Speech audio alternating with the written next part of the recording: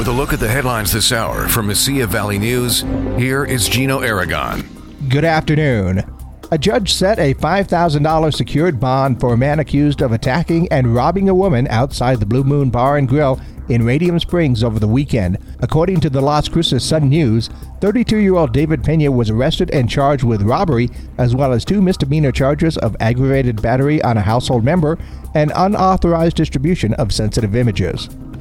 El Paso officials are preparing to declare an emergency over the expected influx of migrants at the southern border following the end of Title 42. County Judge Ricardo Samaniego says the declaration is being made to access federal funding that allows the area to continue border operations with a very humanitarian focus and not a sign the city and county cannot handle a potential surge.